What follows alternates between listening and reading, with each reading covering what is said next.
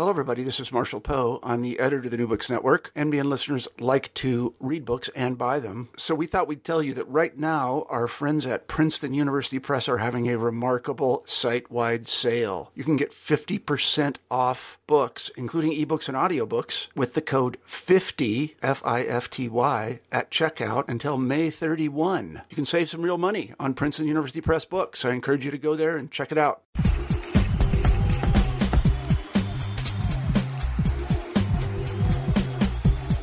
Thank you for downloading this episode of New Books in Sports. I'm your host, Bruce Berglund. For each episode of the podcast, we choose an interesting new book that takes a deeper look at some area of world sport, and we talk with the author. This week's guest is David Little, head of the Department of Photography and New Media at the Minneapolis Institute of Arts. David was curator of the Institute's 2012 exhibition of more than 200 images from the history of sports photography, a show that earned rave reviews and received nationwide media attention. The accompanying catalog to the exhibition is titled The Sports Show: Athletics as Image and Spectacle, published by the University of Minnesota Press in 2012. If you have an interest in sports photography, I recommend the catalog as a rich collection of striking and intriguing images. There are a number of familiar pictures in the catalog, and we'll talk about a few of those in the interview. But as David explains, he was deliberate in leaving out a number of famous shots. In their place are Andy Warhol's Polaroid portraits of Wayne Gretzky and Pele, Leni Riefenstahl's photographs from the 1936 Berlin Olympics, and turn-of-the-century images of physical education classes. The catalog documents the history of sports photography, but David also makes an argument that these images reveal how sport has become an entertainment and a spectacle. The photos that we see in the sports pages or the nightly video highlights are part of the show. What David is looking for are those photographs that reveal that the sports show is a show, and that athletes have become image-conscious performers. Here's my interview with curator David Little. This week's guest on New Books in Sports is David Little. David, welcome to the podcast. Thank you. Thank you for having me. So I'll start by asking you to say a few words about yourself. You are a curator at the Minneapolis Institute of Arts, the head of the Department of Photography and New Media. So could you tell us a bit about your background and what led you into the study of photography? Sure. My background is really in contemporary art, and I studied at Williams College, got my master's there, my PhD at Duke University, and always loved the idea of working with living artists and kinds of interactions that you have with living artists. They're incredibly inspiring, and it's fascinating to deal with culture as it's unfolding in real time. But I started out at the Museum of Modern Art, where I was head of academic programs, and then was at the Whitney in education as well, and taught at Duke as well as at Art College in Minneapolis. But I always loved the idea of the museum because you're able to work with or talk with or reach just a wide audience, from kids to retirees, and I really realized that when I was lecturing at MoMA. And then I made a kind of an unusual shift, but not unusual except for perhaps within the kind of traditional trajectory of a career, but moving into photography, because I always found that when I was lecturing, I ended up lecturing on photographs, and I did that at MoMA in particular, and MoMA was the museum that first had a department of photography, so they've had a tremendous impact on the history of photography, and really learned about the history of photography lecturing and studying at MoMA. So it wasn't something that I honestly studied as a graduate student when I was looking at contemporary art, and was fortunate enough to land a really wonderful position here at the Minneapolis Institute of Arts. David, you write in your book that you're also a lifelong sports fan and a player. Isn't everyone? Well, that's the next part of my question, because I would say in the minds of most people, the sports bar and the art gallery are places about as far removed from each other as you can possibly get. So I'll ask, is that actually the case? Do you find that your interest in sports and art are somewhat different spheres, or is there more mixing of the two than the layman would expect? No, they really are different spheres, and that was one of the reasons why I was really drawn to this particular topic. That being said, there are little pockets of sports aficionados and sports lovers within the art world, and I always seem to try to find them. But there are artists. There are also some academics too who are interested in sports. But I was fascinated with this really great divide. So even with individuals or fans who love sports, they think of that as something extracurricular, for lack of a better term, from their real job, whether it's studying history or being an artist. And I was really wanted to look at ways that we might be able to connect those academic pursuits and the pleasures of sports, because I do think, as this show tries to illustrate through both the images as well as through the text, that sports are very, very complex and historically important as we look back and think about them. So following up on that, when you brought the idea of this exhibition on sports photography to the Art Institute's directors and the other curators, what was the response? Did you have to make the case for this show? I didn't, and that was really a surprise for me, because my director is Kaywin Feldman, a wonderful person, a great art lover, and not a sports fan at all. She graduated from Michigan, and she goes every year to the big Michigan Notre Dame game, but it's more for the fun and the pleasure of it. But is not a sports fan, and I was in fact very worried about talking to her about the show, or not worried, but just trying to figure out how I might be able to discuss the show in a way that might be appealing to her. And I honestly thought that it was a real long shot that I'd get this show on the books. But as it turns out, I had talked to a few other people in the institution, and sure enough, when I was having a meeting with Kaywin about a completely different topic, she looked at me and she said, "I hear a rumor that you're working on a sports show." And I showed her some images then and there, and she was so excited. She really was so excited and said, "Let's just do it." And I was just really inspired by her enthusiasm, and I think that, again, even though she isn't a sports fan, she really just immediately understood where I was coming from and why I thought this was an important idea, and how sports are really just part of daily ritual and life and culture, but we rarely kind of look at them through a critical lens, especially from the art world and within an art museum context. Well, let me ask about that, because you present this idea that there hasn't been attention to sports photography in the art world, because there is, really the art world separates itself from what it sees as popular culture. But you do say in your essay that there are very few sports photographs that merit a place in an art museum. I think the term you use is that an original sports photograph is pretty rare. So exactly. Can you talk about that? Yeah, well, just like any field, whether it's sports or even, let's say, entertainment, there are certain kinds of ways that photographs are taken, certain subjects, sort of your stock image that they're looking for. And that happens a great deal in sports. So in order for a work to elevate beyond the sort of the commonplace image of a particular figure or game, there are certain elements that have to be in place. And I think a great example, because I'm speaking in the abstract, and really I guess it's a little bit like pornography, a famous statement, you see it, you know it when you see it.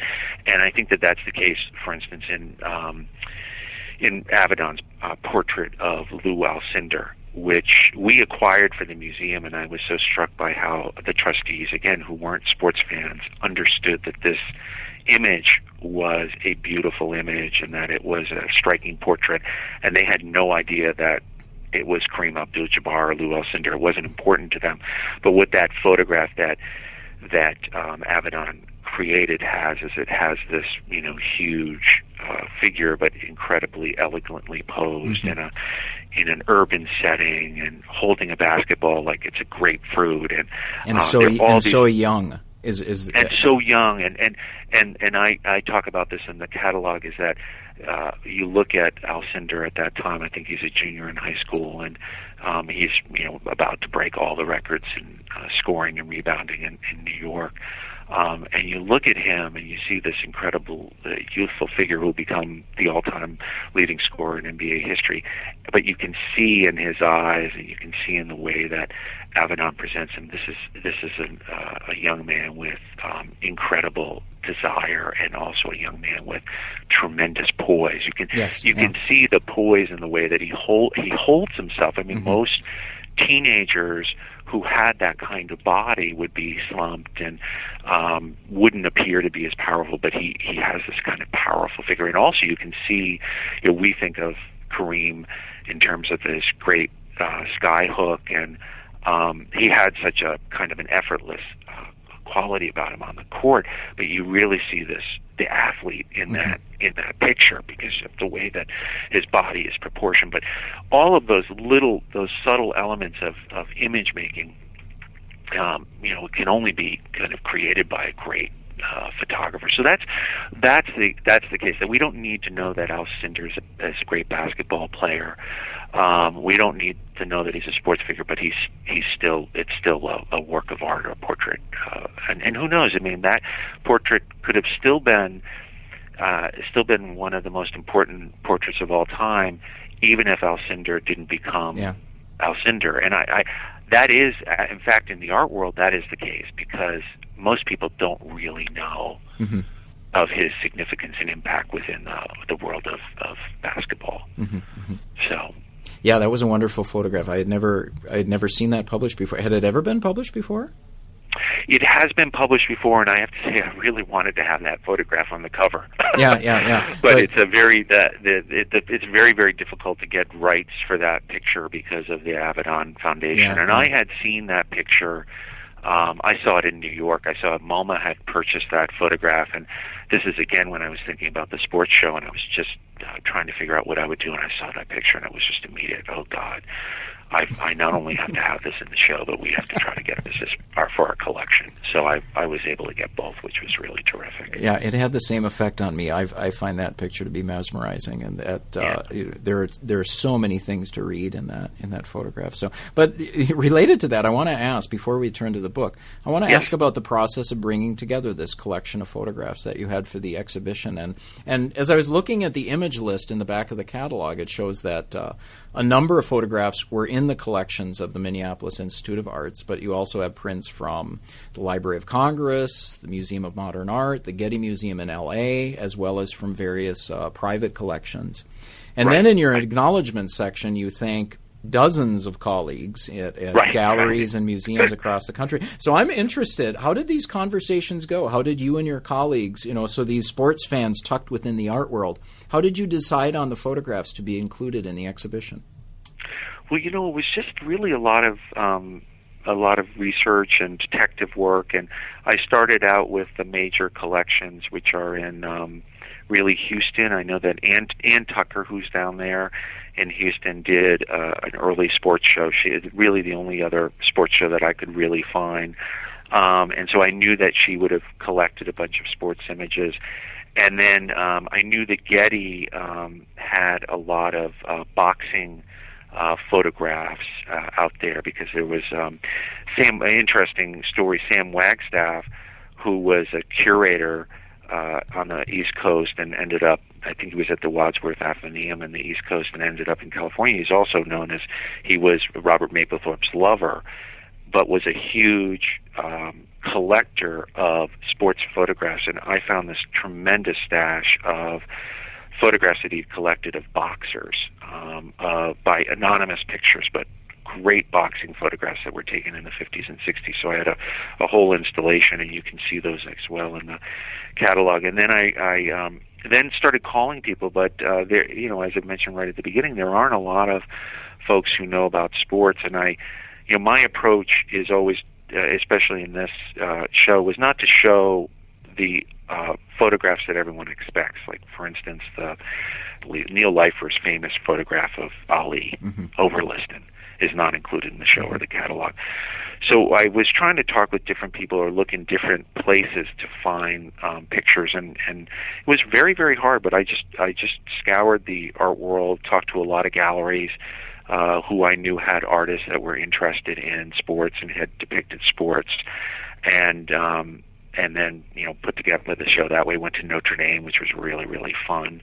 My first time seeing Touchdown Jesus, which was exciting, and was able to go through. They have a great boxing archive. I do think that there could be a whole show done on boxing. Boxing pictures are some of the greatest pictures, I think, sports pictures out there.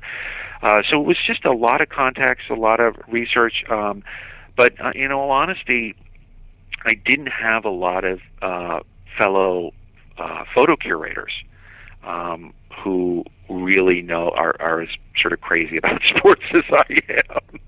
So even with the Getty archive, I was looking at pictures of Liston that they were saying, or Floyd Patterson that were identified as Muhammad Ali. So I had to do a bit. I was able to, through the Getty, I was able to do a lot of corrections on their IDs, especially, I mean, not just for the obvious people. I'm not an expert in boxing, but so I think for sports fans, you know who the major figures were, or you can identify them. So anyway, so it was a lot. It was so much fun because I was able to really. That's again where we get support. I was able to really travel, and what you find with when you're putting together a show like this is photographs look very different in books and up close and personal. So a lot of times, if for instance, newspaper, I spent a lot of time at the New York Times and in archives, like the Library of Congress that you mentioned. But those photographs that are used that we may know very well for a publication or a newspaper, when you actually see them for a display, they don't have the same kind of print quality that as a curator you're looking for. So you really have to go out there and find it. And then along with print quality, if you get into the aesthetic issues, is a photographer who doesn't understand sports can't necessarily take a really good picture. So it's a tricky thing. I think the most talented photographers are those that understand sports but understand image making, and most times they're either one or the other, and to bring together a kind of critical dimension to sports. It's very, very similar, I would say, in terms of writing. There are the journalist or someone who you read in the newspaper or in Time magazine or the major magazines, and then there are the great writers like Updike who brings that talent as a writer to his love of sports, and similar thing happens with photography as well. And so I was really, as I was doing this major search, trying to find those pictures. And I'm hoping that we have. I hope there are other sports shows that are out there. There should be more sports shows that are done, because there's certainly more potential to do many different iterations of an approach to thinking about sports. Mm-hmm. Well, David, let me ask you about the idea behind the title of the exhibition. Yes. So what is the sports show, capital S sports show? What did you mean by that?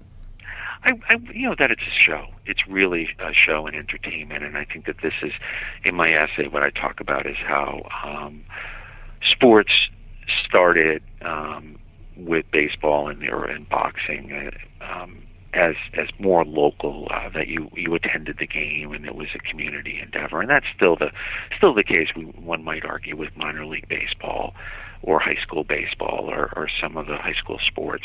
But now, because of entertainment and television, particularly the role of television and the incredible money that television brought in the catalog. I don't have the statistics, but I have kind of an outline in my essay about how we go from first contracts of millions to billions now. And with that, there is an effort to make sports into a media spectacle and into a show.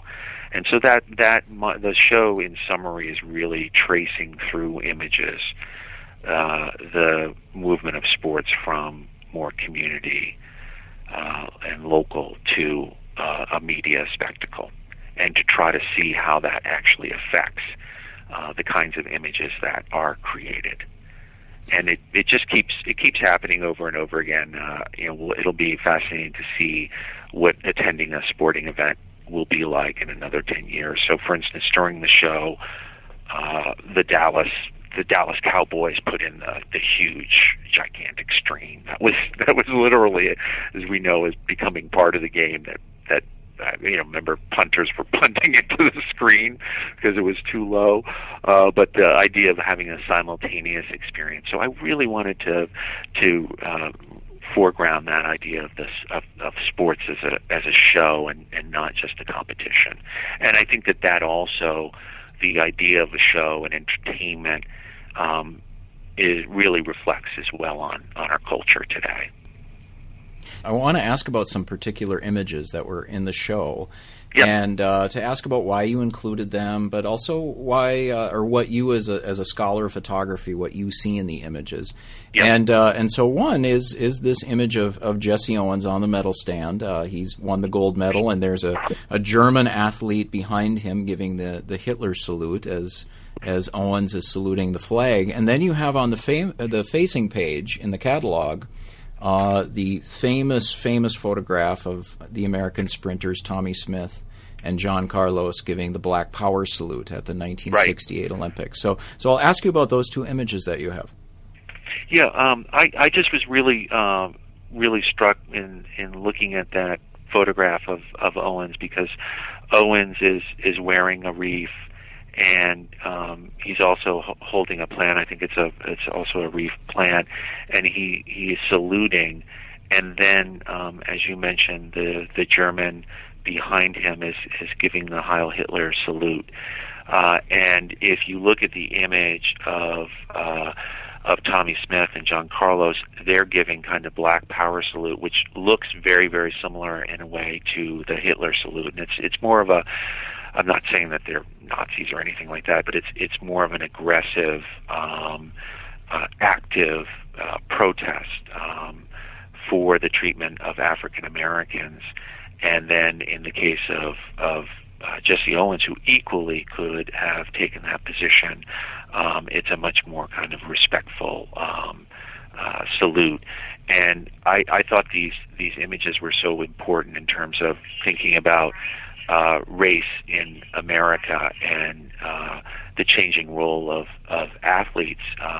In the case of Owens, being more integrated, being a little bit more passive, maybe too passive in terms of his relationship to power, and John Carlos and Tommy Smith really capitalizing on this moment and recognizing as well how maybe they were being exploited in the 60s, and I thought it was important visually to try to juxtapose those two images to show this transition that happens. The other major figure that plays a role in the exhibition, and I mention a great deal in the book, is someone like Muhammad Ali, and Ali's tremendous impact in terms of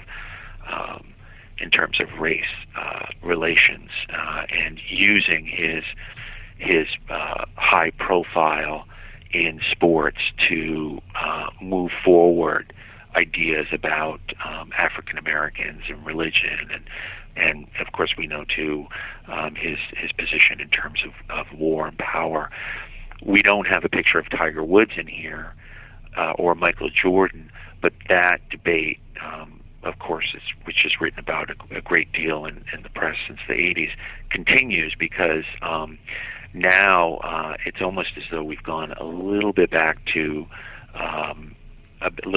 Jesse Owens in some way. And I say this a little bit. There was a piece with O.J. Simpson. It's hard to sort of get into too many of the details, but the main point is that Simpson, Jordan, and Tiger, in their cases, they're not just athletes; they're brands, and that they recognize that they're a brand, and they don't, or they want to emphasize their role as brands.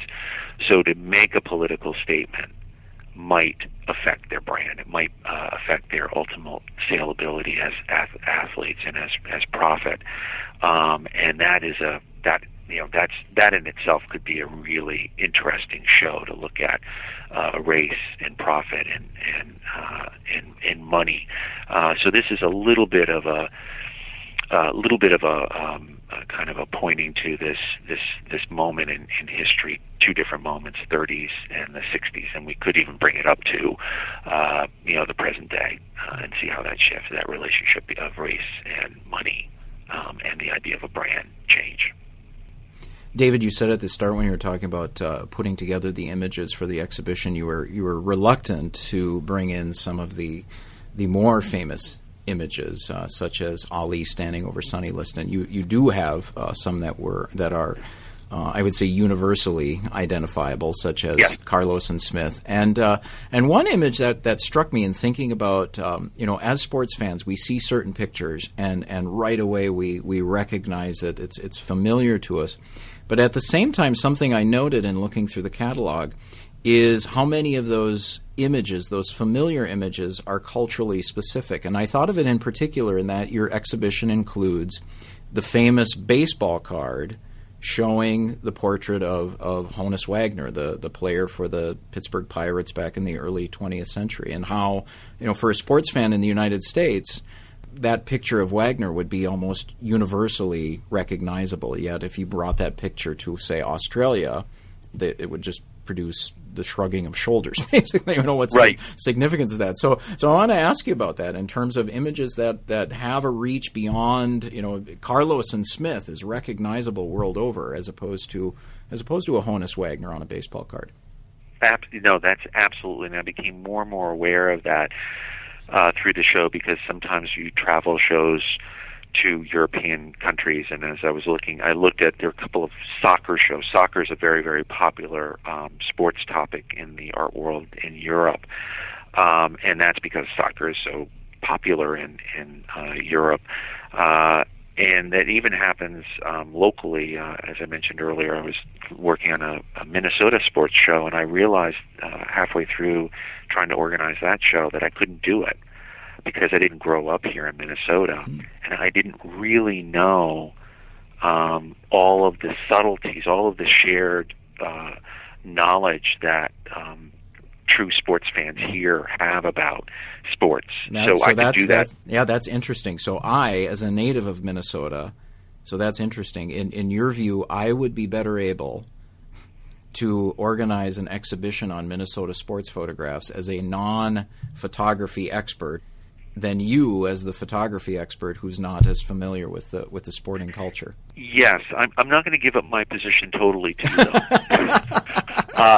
It would have been fun to work with you.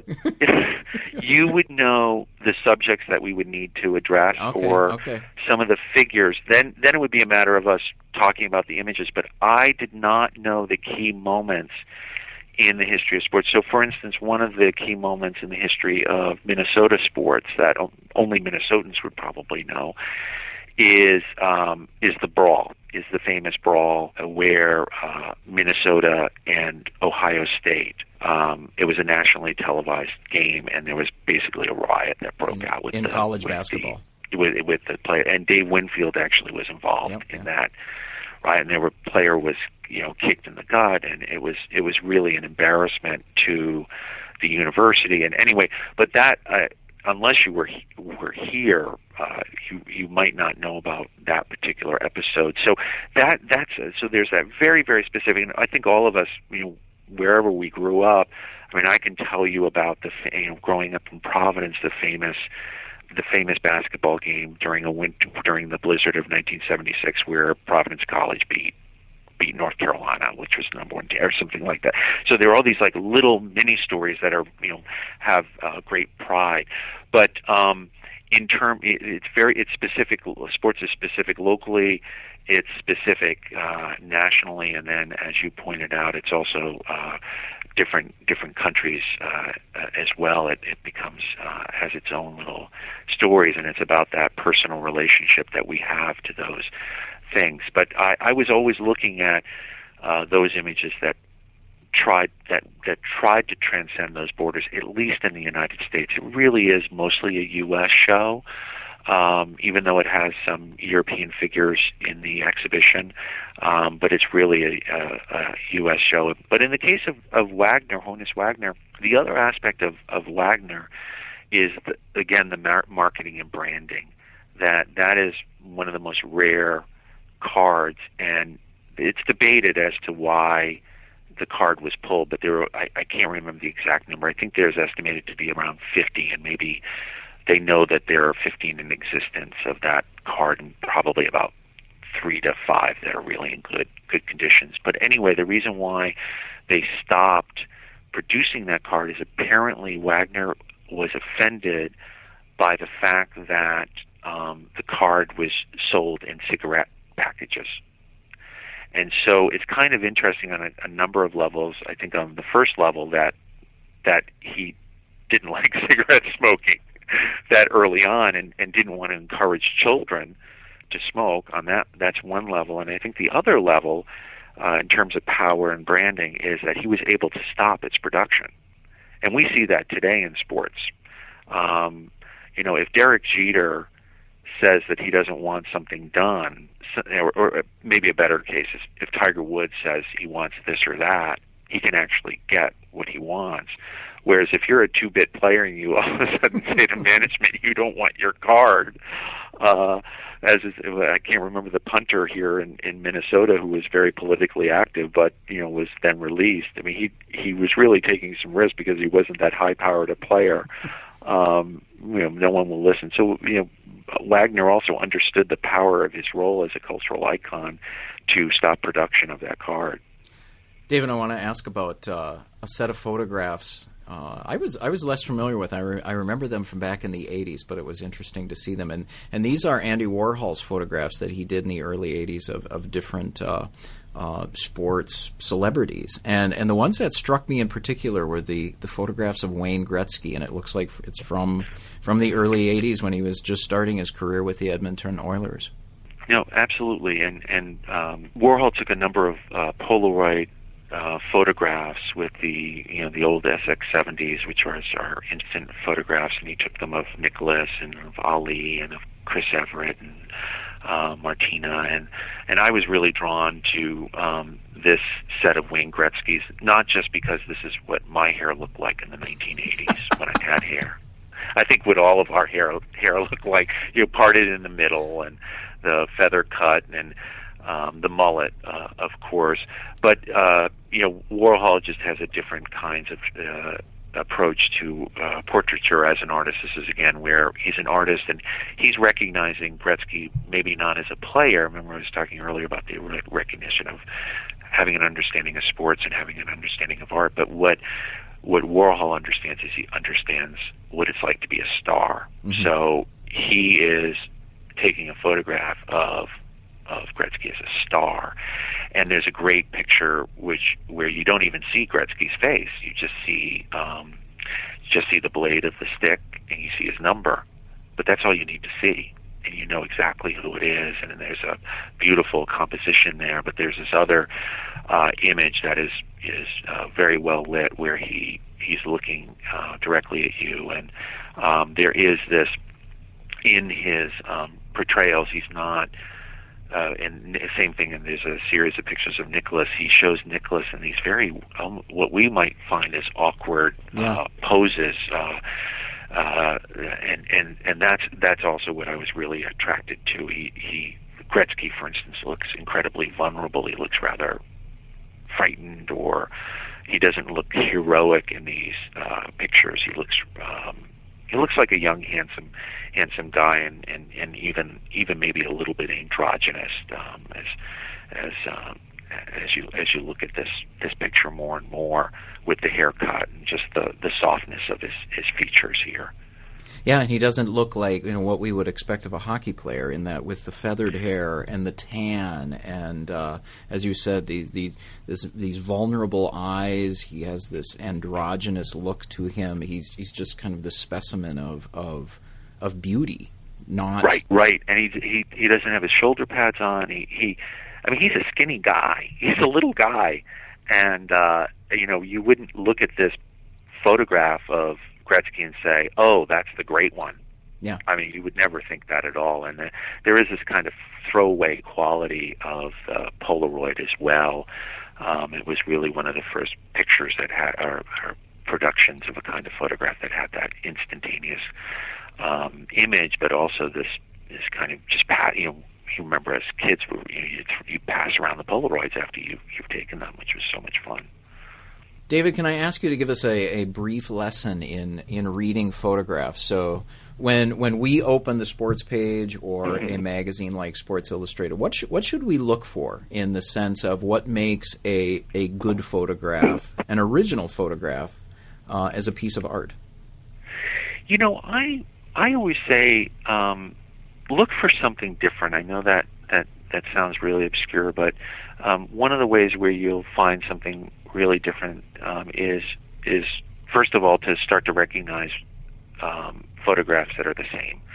So you could do this when you go home today and look at your Sports Illustrated. Sports Illustrated is a great example of a set of photographs. And there was, for instance, just the annual football, the preview of football, and you think about the problem of an editor of trying to put together those pictures. So I flipped through it and I thought, okay, let's take a quarterback. What kinds of pictures can you take of a quarterback that shows he is a quarterback? And when you think about that, you're very limited. Mm-hmm. Yeah. You have a lot of times the quarterback has the ball in his hand and he's looking upfield as though he's going to pass, or he's got his arm back, like the Statue of Liberty play, but he's got his arm back to throw, and with running backs it's the same. So look at those particular patterns in photographs of particular players. Another example is a receiver is usually diving for a ball, or the ball is just about to come into his gut. Or in baseball, the outfielder is usually jumping to get the catch, or jumping in front. So so once you develop an understanding of those photographs, all of a sudden there'll be a photograph of a quarterback, and you look at it and you say, that's interesting. I've never seen that picture.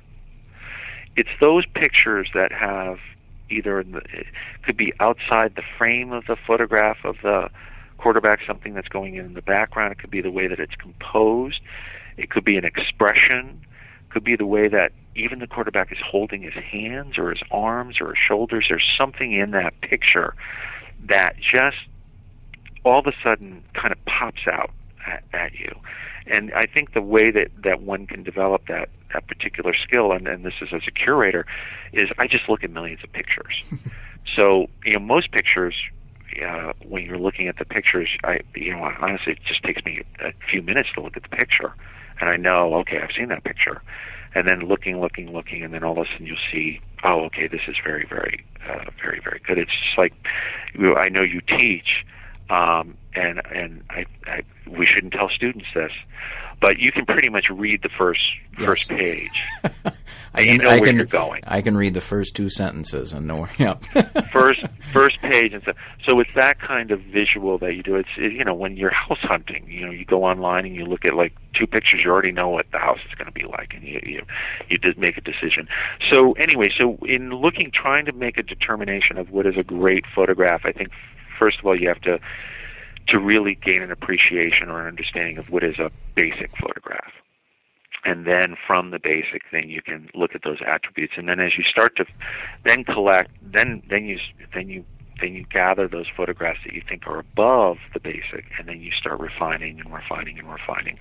And what's fascinating is photography sometimes gets a really bad name. I mean, the idea is that, anyone can take a photograph. Right? There's no doubt anyone can take a photograph. And what's amazing to me is that when you see great photographers, they hit it over and over again. They just know how to take pictures. They know how to look through the lens and frame an image or focus on a certain aspect of a movement and give us something that is unexpected or a surprise. I mean, the last thing to think about, this is maybe too, maybe not too esoteric, but too hard to explain, but there's a great critic by the name of Roland Barthes who has written a book called Camera Lucida, and he talks about what he calls it the punctum, and he says that great photographs have something in the picture that just seems to shoot out of the picture and puncture you. Like it has this effect of an almost an aha moment, and he identifies. Maybe I'm stealing this a little bit. Stealing this a little bit from him, but he does identify a certain oddity, a certain thing in a picture that kind of draws your attention. I mean, my big criticism, and I don't think Sports Illustrated is going to like it very much, but I didn't include any Sports Illustrated photographs. I noticed that. There's yes. a kind of they have a style. They have a style of picture that they take. And once you become familiar with that style of photograph, it's the same photograph over and over again. Now, I have noticed lately they have this section up front of pictures that they've been doing, and they've gotten a little bit better, and they're trying to be a little bit more creative. But they're really trying to reach a particular kind of audience. So there are the male figures. There are a lot of really macho figures, and then also, if there's a picture of if there's a picture of a woman tennis player, you can guarantee that it's going to be a picture of her bending over and her underwear showing. That's the Sports Illustrated representations of females in Sports Illustrated. So they're really playing to a certain kind of audience in their pictures, and they're spectacular images too. But if you think of the sports show, the images that I show in the catalog reveal the show. They have a critical element that says, this is a picture, but we're at a distance and we're able to see the show. Sports Illustrated is part of the show. I think that's the main difference. So I'll ask you a question, David. We're almost out of time, and I'll ask you a question that comes out of my reading of Sports Illustrated. And in a issue just a couple of weeks ago, there was a photo in the front, one of these new photos that you were talking about, a photo in the front, double page spread, showing the baseball player Ichiro Suzuki. He had just hit his 4,000th hit of his professional career. He was bowing to the crowd at Yankee Stadium, and in the background you could see everybody in the stands was taking a picture of Ichiro at that moment. And I want to ask you, we live in an age in which cameras and photographs are ubiquitous. So from your perspective as a scholar of photography, will photographs lose the power to move us as we increasingly live our lives looking through a camera? Or, and as you say, you look at millions of pictures, will the distinct photographs, the ones that cause us to have these aha moments, will they stand out even more now that we're surrounded in images? Yeah, I think I don't know if they'll stand out more, but they'll still stand out. I think that we'll still go through that process of filtering out those great images. It's becoming harder and harder because there are more cameras, but there aren't more great images. But you have to look through more images. Does that make sense? Yeah. You just have to look through more images. I imagine that editors at Random House and the publications are thinking the same thing, because it's easy to write a novel now, but it doesn't mean that there are more novels with more great novels. So I do think that the power that we'll still have those distinctive, powerful images. But I think you also raise another issue, as well as just the ubiquity of photographs and how that might affect, again, the way that we think about and engage in sports. And I one of the things that I noted in the catalog is the way that viewing has changed as a result of media and how we're in the game, and that the camera in particular has offered something that sports really adores and depends on now, is that the camera now determines the winner and loser of games, whether it's the instant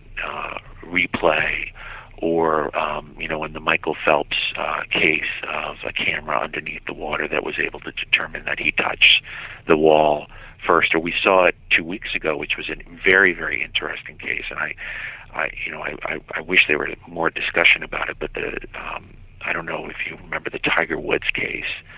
I guess it was in last week, where Tiger was in the woods, and there was a camera, a long lens camera that was fixed on his ball, and he went to move the leaf. I mean, you just see his hand go down. It's a very, very abstract image, and the ball moves, and he received a 2-stroke penalty because of that action. And it's about him always. He complained just last week, saying, well, I'm always under the camera, the guys at the camera.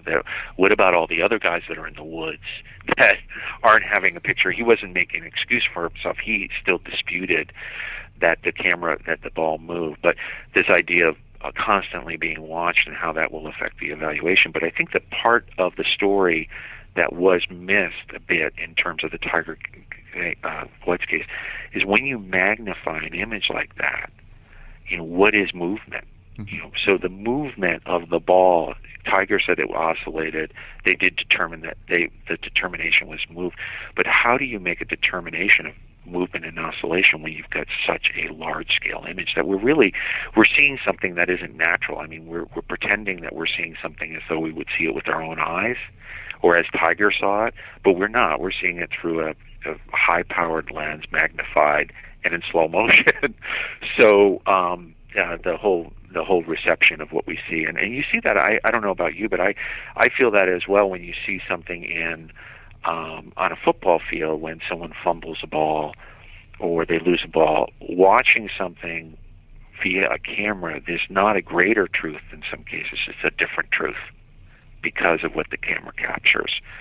So anyway, it's cameras are fascinating, and it's great to have a camera culture now. I think the camera. I mean, for me, it is given my position, because I think the photography, which had always been criticized for being populist, now the very power of photography is because it's populist. Well, David, thank you for coming on the podcast. This was a wonderful, wonderful book to look through. So, many familiar images, and which I wish I would have been able to see in an exhibition on display, as well as many images that I didn't know of. And I'll ask you to conclude. Did you is the sports show going on the road? Has it been at other museums? It is not on the road. I'm disappointed we couldn't get it on the road. It was we put this together really, really quickly and couldn't unfortunately get it on the road. But I'm hoping that someone else will do a sports show. And I have to say that the reception for the show has been tremendous. Time Magazine did a long article on the show, and you're calling me a year afterwards, and I've had so many calls about the sports show. I mean, there's just a great desire to sort of think about the subject, and I'm delighted to be part of this history. You've been listening to an interview with David Little about his exhibition catalog, The Sports Show: Athletics as Image and Spectacle, published in 2012 by the University of Minnesota Press. New Books in Sports is part of the New Books Network, which offers dozens of channels of podcast interviews with the authors of new publications on subjects from sociology to science and technology. If you like what you heard here, please follow New Books in Sports on Twitter at New Books Sports, or friend us on Facebook at facebook.com/newbooksinsports. I'm your host, Bruce Berglund. Thank you for listening, and enjoy your week.